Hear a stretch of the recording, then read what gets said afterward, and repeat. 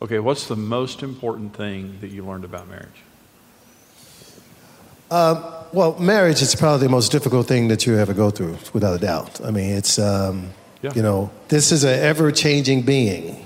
As beautiful as she is, it changes on a day-to-day basis. So I have to be able to adjust to that. And all the men said, Amen. Amen. Yeah. I don't want Tim to just hang over there by himself. Right, come on, y'all. Look, yeah. I married her sister right here. I heard some women going, So, I think from that standpoint, you always have to be open. You always have to be ready for something different. And, so I know that she's God-centered. So whenever if things start to slide a little bit to one side or the other, always, hey, this God thing that we talk about, let's get back there, because there we can always meet head to head and we can always see eye to eye. And I think that's the place I want to be. But, I understand that, I played football and I've done a lot of things in my life, but this I have to work at very, very hard. Yeah. There is no autopilot. I wish, sometimes you can go on autopilot, but you absolutely cannot do that, because I have to find a way every day to make sure that she's happy. Now, I fail, unfortunately, but it's not because of lack of effort. And so I know that I have to find a way to please her, because if mama's happy, everybody's happy. That's right. And that's the way I look at it, and that's how I try and approach it. And I totally agree with that, Tim, and I think every man would. You want them to be less complicated. You want them to be, So you use that word. I wasn't using that word. And I'll pay a high price for that too, Tim. But no, really and truly, it is work, and it is ever-changing. And that makes it challenging, but it also makes it what it is. I mean, absolutely. The enjoyment of it. That goes both ways.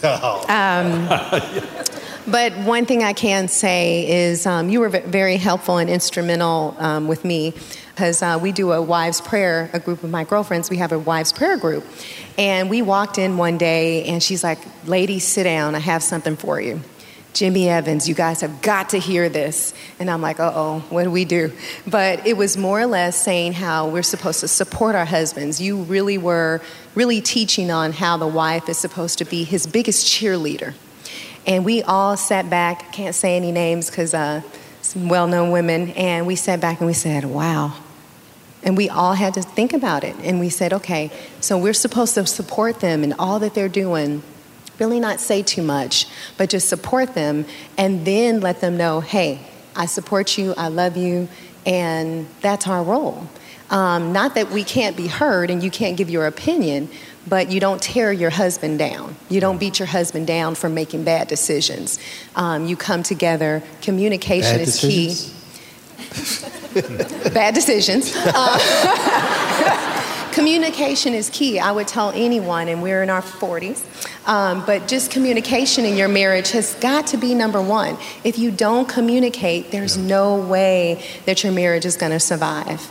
Because you can't be in one corner and she in another corner, and you're working on this and I'm in this area, and we're not coming together. It just doesn't work like that. That's not biblical. So, in marriage, everything we do affects the other person. That's right. And so they have a right to speak into it. Yes. And so it's a bit for husbands to include their wives in decision making is a huge deal. Amen. And I kind of learned that the hard way too. What's the most important thing you guys learned about marriage? Well, I think along the lines of what you're saying, I mean, really celebrating those differences. I think early on in our marriage, I made great mistakes in trying, I had this sort of idea of this is what my wife is how she's going to respond to things. And quickly we learned, I think, with counselors and different ones with God's direction that I think it was our pastor at the time, Scotty Smith, that likened us to, because we were fans of Winnie the Pooh, he said, it's sort of like Tigger and Eeyore have gotten married here. And it doesn't take long if you're around us to figure out which one is the fun guy. Diving in, saddling up his horse. And And not that my wife is in any shape, form, or fashion like Eeyore. I can be fun. She can be very fun. But the wisdom, the ability to assess situations and read those, and to really embrace and recognize that as a gift from God, even the vast differences, and some that were really hard for us to embrace and celebrate, but it was so important and has continued to be really important for us to celebrate those. Again, all going back to trusting that God really does know what he's doing when he brings us together. Because there are lots of times when it's easy to go, okay, God, I'm going to give you this one. You missed it on just this one. All the other ones you got right, but this one, there's no way this could have been your design. This is so different. We're so different. And yet to really begin to watch God redeem that and say, no, I actually have a really brilliant plan here going on, if you'll trust me with it and learn through the process. And so it's been an amazing journey. Would you please thank our celebrity couples here for their input? Thank you guys so much. Hey, we're Dave and Ashley Willis with Marriage Today, and we're continuing the conversation on what it means to have God at the center of your marriage. I love that verse of a cord of three strands, that a strong marriage needs a husband and wife, and then God right in the center of it. And I was so encouraged by listening to these celebrities. I mean, we have a couple from reality TV, we have a couple from the NFL, and a couple from the music business. Three fields where you don't necessarily see a lot of folks living for Christ in every aspect of their life. But man, these three couples are shining the light and giving hope and showing that it can be done. And what a beautiful thing it is when you're using the spotlight that God has placed on you to reflect all the glory back to Him, and at the same time investing in your marriage. It was just encouraging to see that. Absolutely.